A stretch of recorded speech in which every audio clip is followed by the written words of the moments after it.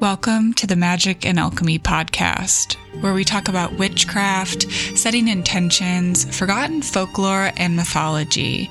Created by Tamed Wild, Magic and Alchemy is a collection of stories, rituals, and articles crafted by a variety of creators and writers, including myself, Kate Ballou, and my co-host, Kristen Lisenby.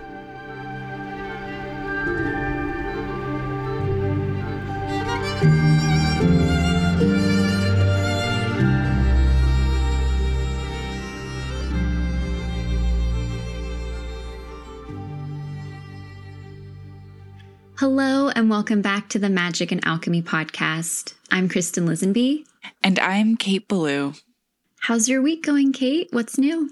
Oh my gosh, I'm so excited because Kristen and I get to meet for the first time, listeners. Yay. I've been trying to just hold in my excitement and not talk about it. But you have your ticket. Mm-hmm. And I'm picking you up in Flushing on the 7th, and we're heading north to have a witchy sleepover in Tarrytown with the beloved Caitlin Barone. And this episode will air 2 days after we're together. And also Astrological Samhain is on the 7th, so all of this to say I'm doing great. Yes, tears of great joy will be shed. But yeah, like all my traveling lately, this trip was totally spur of the moment. And as you know, Kate, I almost booked tickets that would have landed me in New York over Samhain, October 31st Samhain, but it didn't work out. The universe had other plans. And now I know it's because I was meant to meet you two on Astrological Samhain. My mom is also flying in from California, who I haven't seen since I went home to visit this past spring. So this is going to be such a magical trip. And I'm just so excited. Yay, Mom. Oh my gosh, it's just going to be so much fun. Yes. But to save me from just, bursting into tears, what is our listener question this week? Yeah, good call. Let's pivot before the tears arrive. One of our listeners asked, what kind of self-care rituals would you recommend for someone with seasonal depression? This is a really beautiful question because I myself am a seasonally depressed witch, and it's something I've really struggled with living in places with really heavy winters. But I cannot recommend enough just, getting a good therapist if you're able to. My work with my therapist over the last handful of years has given me such a important toolbox to draw from. And, as a non-licensed, non-medical practitioner, that's exactly my advice, is to build a toolbox, building a toolbox as a ritual. I keep a list of things in my phone that make me happy: hot showers, hugging my dog, playlists, going for even just a 5-minute walk, stand-up comedy on Netflix, whatever it is. Then when you're feeling that way, your brain doesn't have to work extra hard to remember what brings you joy. And I also have noticed for myself, when I allow myself to feel more of my feelings, their intensity lessens. So, invite them to tea and turn inward in the winter. And rituals of inner care are great support for this work. So, journaling, napping, stretching. Kristen, what do you think? Yeah, as always, I love these suggestions. I think, like you said, laughter is medicine and movement is medicine. A good fiction book that transports us to another world can be medicine as well. I also think that if it's available to us, being part of a circle or a community has been really supportive to me. I'm sure that's partially because I live on an island and am rather isolated, but whenever I take part in virtual gatherings, be they moon circles, lectures about the fixed stars, live storytelling communities, book clubs, or Kate's amazing writing school, the Bardo, being part of a creative circle has really helped to lift my spirits on so many occasions. It's obviously not a cure for anything, but I do think being of service and being present within a community of magical humans can feel really warm and really inspiring.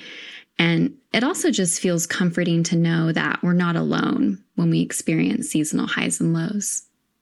Yes, to all of this, like community is so important. And thanks for saying that. What are we diving into today? Today, we are talking about something that we've wanted to talk about since, I think, season 1, and that is the crossroads of psychedelic and sacred plants and witchcraft.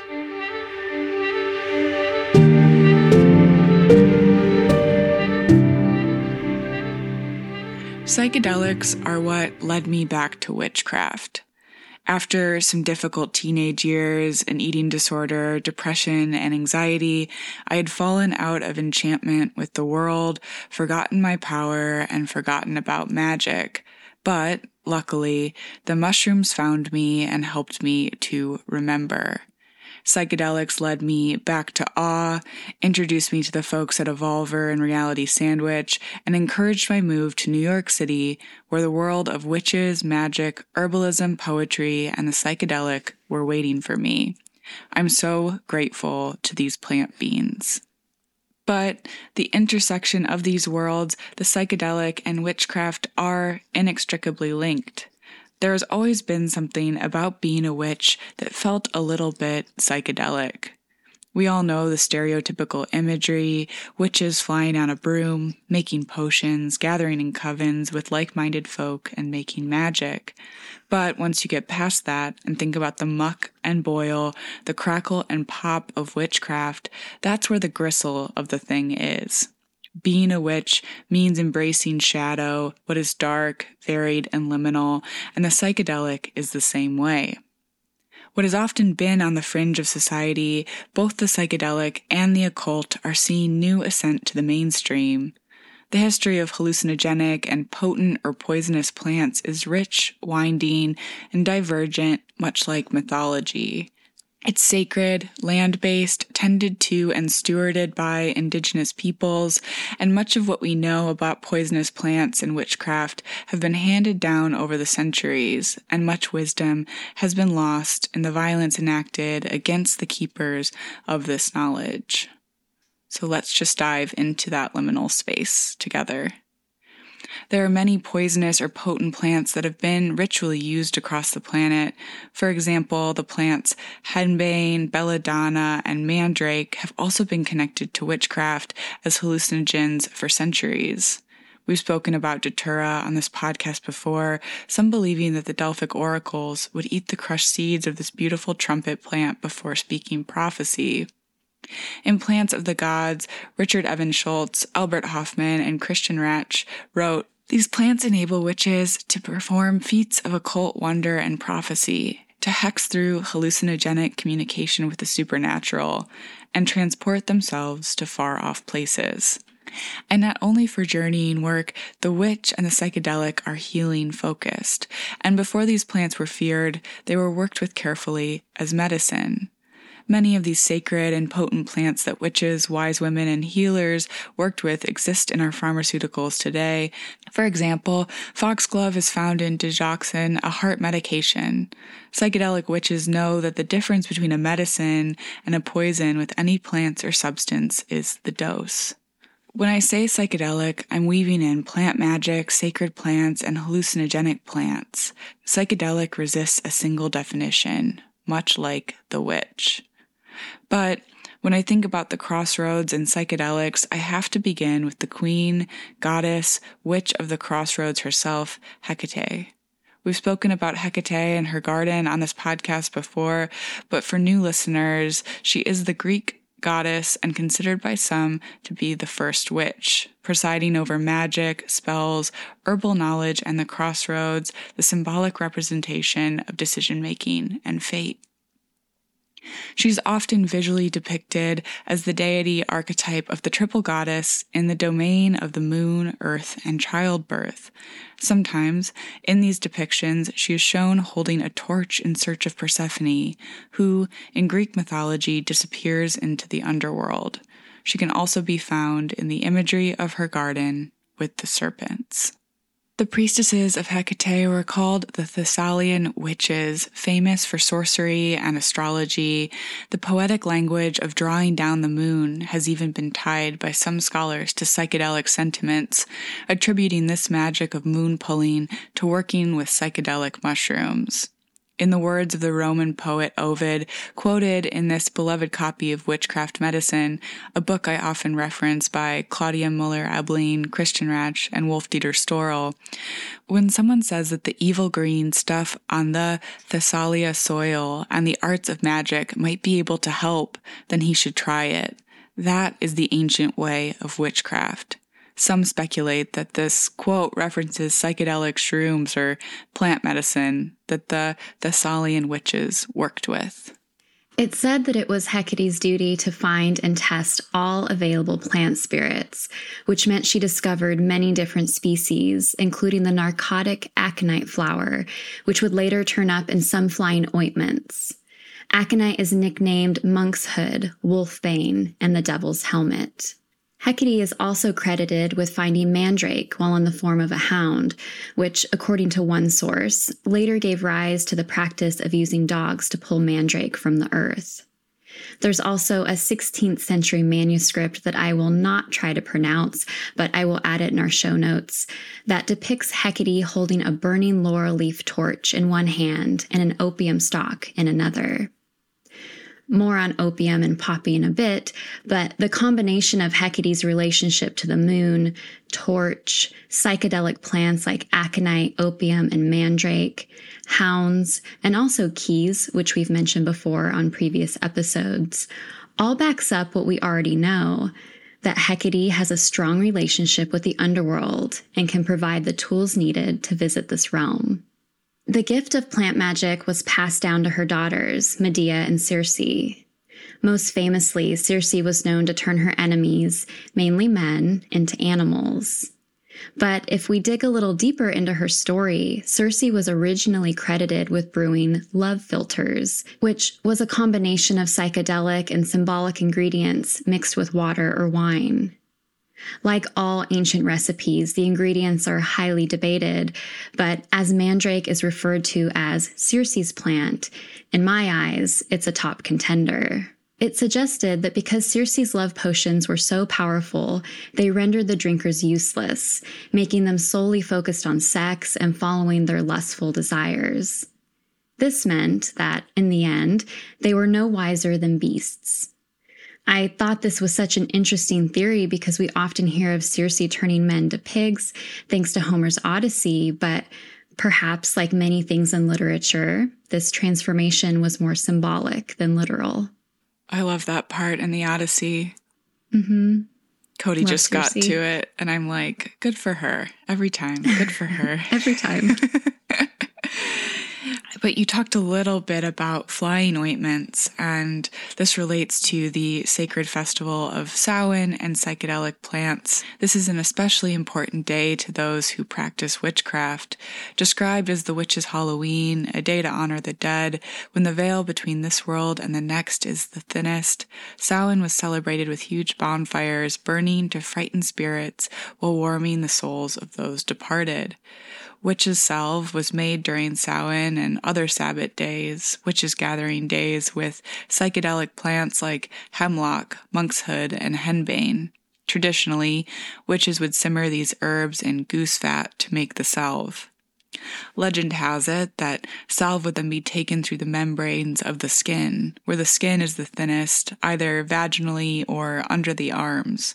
We discussed this a little bit during the broom episode we did last Samhain season. Some think that this is where the imagery of witches on broomsticks comes from, as the witches would apply their salve to the broomstick before taking it on a ride. As a tool, the broom is seen to balance both masculine and female energies, which explains why it was often used symbolically. But the more likely connection has to do with the fact that users of witches' brew were in fact very practical, using their ointment-laden broomsticks to get high, basically to fly. These salves were made for journeying and psychedelic experiences. In their minds, they would disappear across the night to go explore the mysteries that exist in the beyond. Sometimes these women are depicted riding on the back of an animal familiar, an animal bonded to a witch through her practice, maybe a duck, goat, pig, wolf, or cat.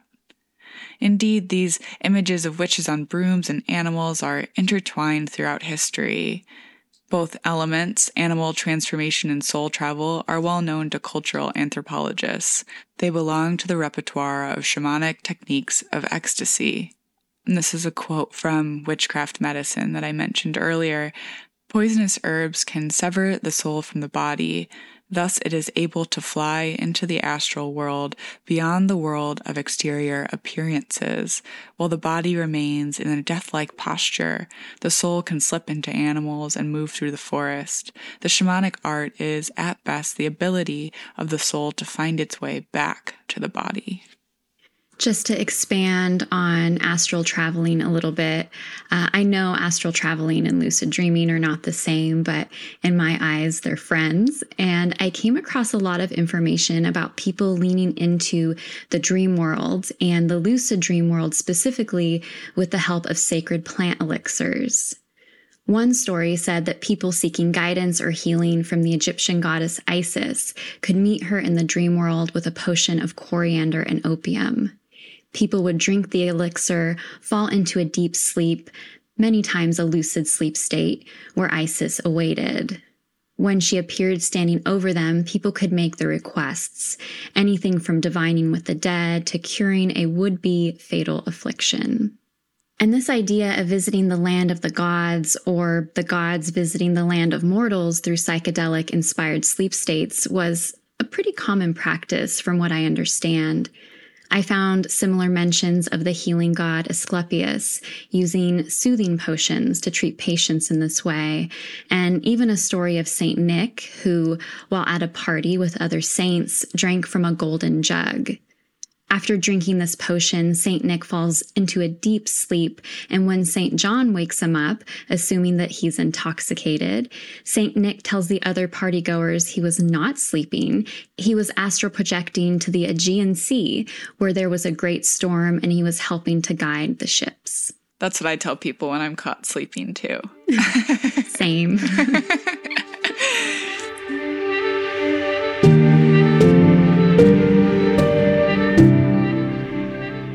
So I'm a big fan of the Amanita muscaria mushroom, a mushroom linked to the shamanic cultures of East Asia and Siberia, especially as we look ahead to the winter solstice next month. These mushrooms have been used ritually as psychedelic medicine in the wintertime for centuries. Amanita muscaria is one of the most visually recognizable species of fungi due to its vivid red caps with white buttons.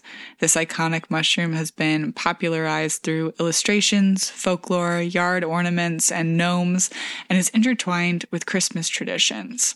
You'll also recognize it as the emoji on your iPhone. Mm-hmm. Amanita muscaria is also known as fly agaric due to its practical use as a household fly killer. It's said that placing fly agaric in a dish with milk will attract flies, subsequently killing them, with varying accounts of success. Fly agaric is poisonous because of its muscimol and ibotenic acid content. It's hallucinogenic compounds, but fatal ingestion is rare. Amanita muscaria is frequently depicted in psychedelic art containing mushrooms, but it is not the same magic mushroom people associate with the term and does not contain psilocybin. Nonetheless, when ingested without detoxifying, it can produce a powerful altered state. According to Mary Jane magazine, users report feelings of euphoria and tranquility, an altered sense of hearing and taste, and vivid changes in visual or sensory perception. Amanita muscaria played a role in pre-Christian winter rituals, and it may not be a coincidence that Santa Claus and his ensemble match its memorable color scheme. In Central Asia, while collecting these mushrooms, shamans would wear specific garments while foraging for the mushrooms. These outfits were red with white fur and black boots, much like Santa Claus. After collecting these mushrooms in a Santa Claus-like sack, the shaman would return to the village and enter a special yurt via the smoke hole at the top. John Rush, an anthropologist and instructor at Sierra College, told Live Science, because snow is usually blocking doors, there was an opening in the roof through which people entered and exited, thus the chimney story. During the winter solstice, the Koryak shamans of Siberia would eat these mushrooms and journey to the Tree of Life, which was represented by a large pine. And Habitat states, the Tree of Life held the answer to all of the village's problems from the previous year. Amanita muscaria is commonly found under conifer and birch trees, with which they have a symbiotic relationship, according to James Arthur, author of Mushrooms and Mankind. In his book, Arthur suggests that this relationship contributes to our present-day Christmas rituals. Why do people bring pine trees into their houses at the winter solstice, placing brightly colored packages under their boughs as gifts to show love for each other? He wrote, "Is it because underneath the pine bough is the exact location where one would find this most sacred substance, the Amanita muscaria, in the wild?" Reindeer are also known to eat and love these fungi and go out of their way to ingest them. According to lore, it is Amanita muscaria that helped them reach the sky and ride among the clouds. Today, many use these mushrooms for decorations, as garlands, Christmas cards, and ornaments, and some hang a mushroom on the tree for good luck. In doing my research for this episode, I found an interesting claim on TripSitter.com from a 2022 article titled Psychedelics and Witchcraft, Deliriants, Soporifics, and Folklore that said witches were often accused of eating babies, as we see in fairy tales and stories, even Hocus Pocus, but instead of humans, witches were eating redcap fly agaric. It said that this mushroom can sometimes resemble human flesh and was sometimes called holy children or holy babies. Which is so interesting. That's what Maria Sabina called the mushrooms. And so let's talk about her next. We can't talk about mushrooms without mentioning and honoring Maria Sabina. Maria Sabina is a complex and beautiful figure and piece of healing history. She's a curandera, a visionary poet, a healer, and a steward of the mushrooms who she called the Holy Children.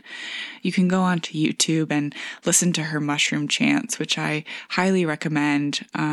These chants also inspired the poet Anne Waldman's work in her book, Fast Speaking Woman, a collection of psychedelic and visionary poetry. I'd love to read to you from one of our favorites, Missing Witches by Amy Torek and Risa Dickens. Listeners, you can check out our interview with them from Ostara. But about Maria Sabina, a missing witch, they wrote, "When I try to understand what those years of Maria's life were like, I imagine the vast spores of a species we are only beginning to understand, and how a poet and healer could have found a way through rituals and songs learned and crafted to travel with them, connecting her to the greatest web. 90% of the estimated 3.8 million fungi in the world are unknown to science. She was a word witch whose scope was the great mushroom of language itself. She spoke of the God who emerges from the earth. She had a vision beyond common comprehension. Words for her are a therapeutic instrument and a way to depict visions, but also a self-conscious flesh that remakes and investigates prior tests. She is the woman who shepherds the immense. She first glimpsed this immensity as a kid, just hungry, eating the sacred mushrooms and seeing what they showed her about her life in the years to come. And then Maria shepherded these dangerous Dionysian instruments that threatened hierarchy directly into the minds of multitudes of seekers. But what is it that the mushrooms actually do? Is it the same thing that Heriberto Yepes thinks that poetry can do? Breaking boundaries and healing? Freeing us from the narrow constraints of binary? How can a temporary shift in brain function threaten hierarchies in society? And is this what a witch does?" End quote. Maria Sabina herself said, "I take the little one who springs up out of the earth, and I see God. I see him springing up out of the earth." As a psychedelic witch, a sacred plant-honoring witch, and a witch who believes in the power of enchantment, presence in history, I have to say, yes.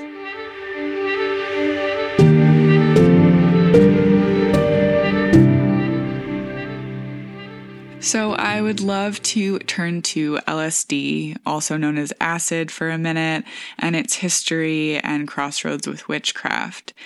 LSD has been present in rites and rituals pre-chemical conception through its predecessor, ergot. Ergot is a fungus that grows on rye grain, which led to Albert Hofmann's development of LSD. It was used in earlier times, though, by witches and midwives to help ease the pain of labor. Ergot was also used to make methergin, a modern-day medication that is still used during labor and miscarriage, as well as for delayed regeneration of the uterus during birth. I also think that ergot was maybe used in the Eleusinian Mysteries. Is that right, Kristen? Yes. Well, maybe. A little backstory for any listeners who are new to the mysteries or want a refresher. The Eleusinian Mysteries, also known as the Rites of Demeter, took place in ancient Greece at the Temple of Eleusis for about 2,000 years, from around 1600 BCE to 392 CE. The lesser rites took place in March and were sort of a precursor to the greater rites in September. Most of the time when people talk about the Eleusinian Mysteries, they're referencing the latter. So the greater mysteries lasted for approximately 9 days. People who wanted to be initiated into the goddess's mystery cult would partake in a series of rituals and experiences that were and are still highly guarded. Therefore, little is known about them, and we're forever trying to piece together the puzzle. However, we do know some things, like that the mysteries centered around Persephone's descent and eventual return from the underworld, also Demeter's grief and her role as a grain mother.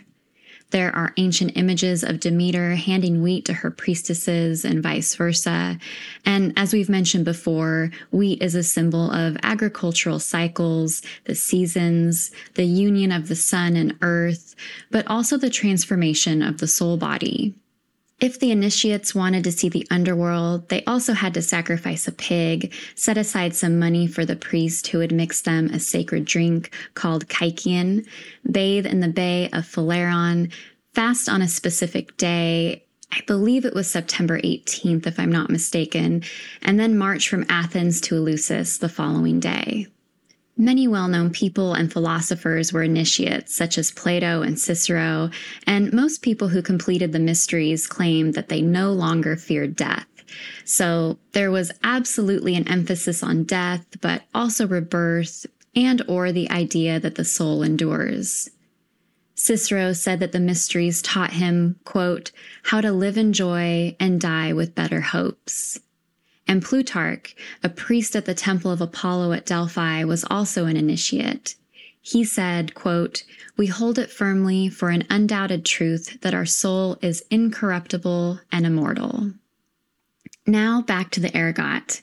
Once at Eleusis, the priest would mix the sacred drink that would be passed around and shared with everyone. And while there are many claims about the varying ingredients that make up this drink, most agree that it was a combination of water, barley, and mint, as this is what is stated in the Homeric hymn to Demeter.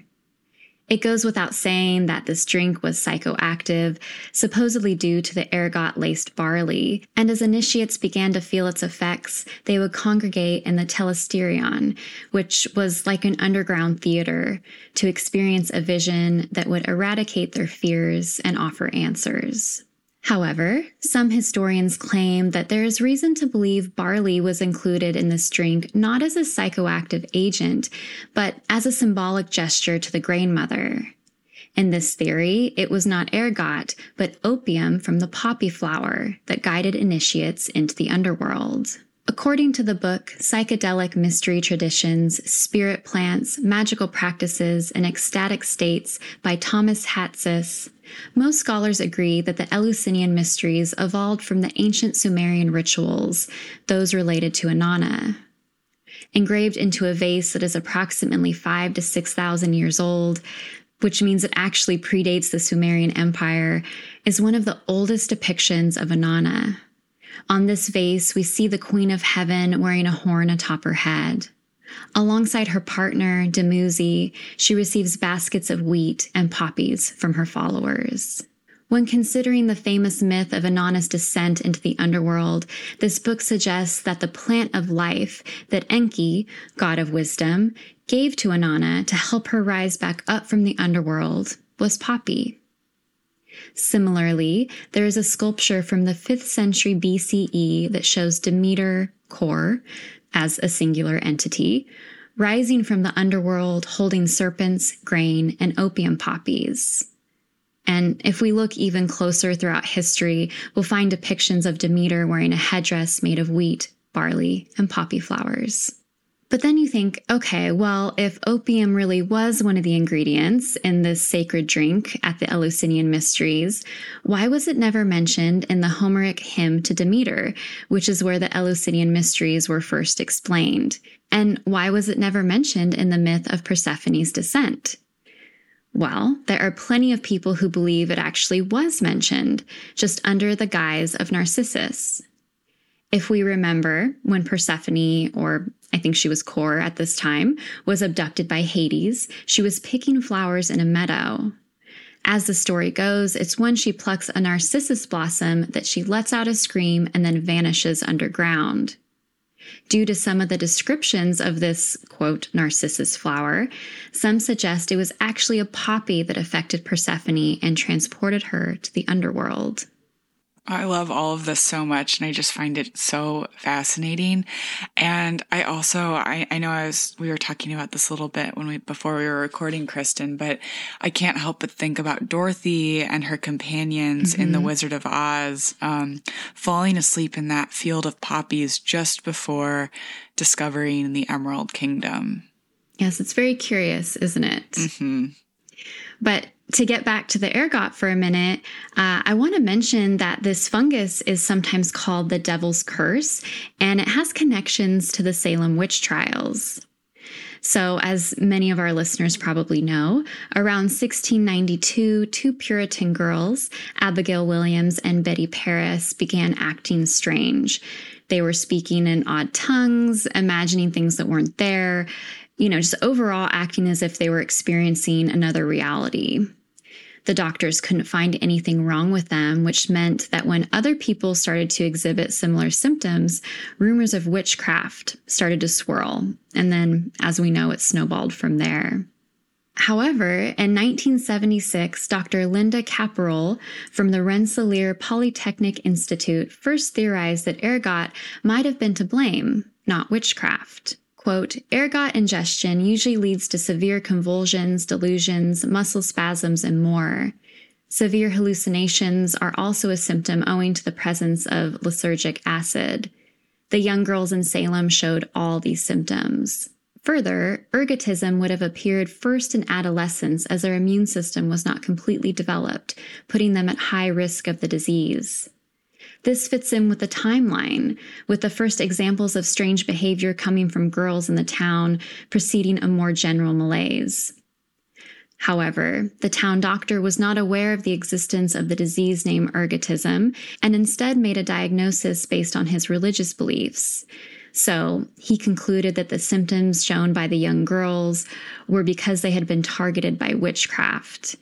It is possible that the girls themselves, unable to explain their symptoms, believed the same. End quote. This article goes on to say that, according to reports, 1691 had been an incredibly wet and rainy year in Salem, which created conditions that ergot thrives in.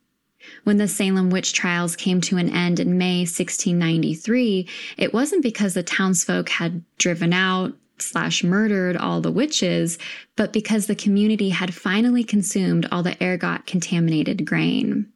And I think ending on this note is a timely reminder that psychedelic and sacred plants have a long, mostly obscured and complicated history. Their story is still being written, we are still uncovering their past, and how they are understood and used will vary from person to practitioner. But should we choose to incorporate them into our craft, they should be treated with the utmost respect, just like any other element we invite into our magical and spiritual circles. Like you said in the beginning, Kate, the history of hallucinogenic and potent or poisonous plants is rich, winding, and divergent, much like mythology and witchcraft. Before we go, I'd love to close us out with this quote about witchcraft medicine and the communion of all things from Wolf-Dieter Storl. Witchcraft medicine transcends clinical medicine, which, being bound in the corset of experimental natural science, proceeds only by measuring, documenting, and blindly testing what is tangible, the superficial matter, according to the principle of trial and error. Witchcraft medicine recognizes the inner being of the illnesses, the little worm without skin or bones, the worms of hate and envy that wriggle their way into us and suck out our life energy. The healing art understands the magical bullets and destructive memories that bore deeply into our physical and spiritual bodies.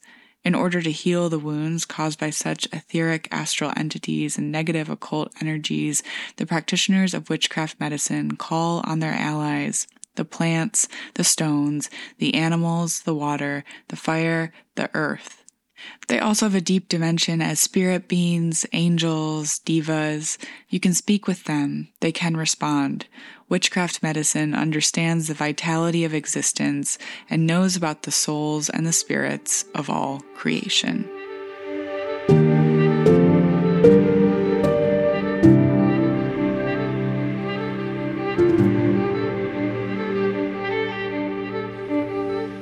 Thank you so much for joining us today on Magic and Alchemy, a podcast from Tamed Wild. Again, we're Kristen Lisenby and Kate Ballou. You can find us online at Easton Alchemy and at K8 Ballou. Send us all of your questions, comments, or just say hello via email at podcast@tamedwild.com. You can view all the amazing offerings from Tamed Wild on their Instagram at Tamed Wild or on the blog tamedwild.com. Tune into next week's episode where we will begin a special series of storytelling. Just a reminder that magic and alchemy are always available to those who know where to look for it. So mote it be for something better. Until next time.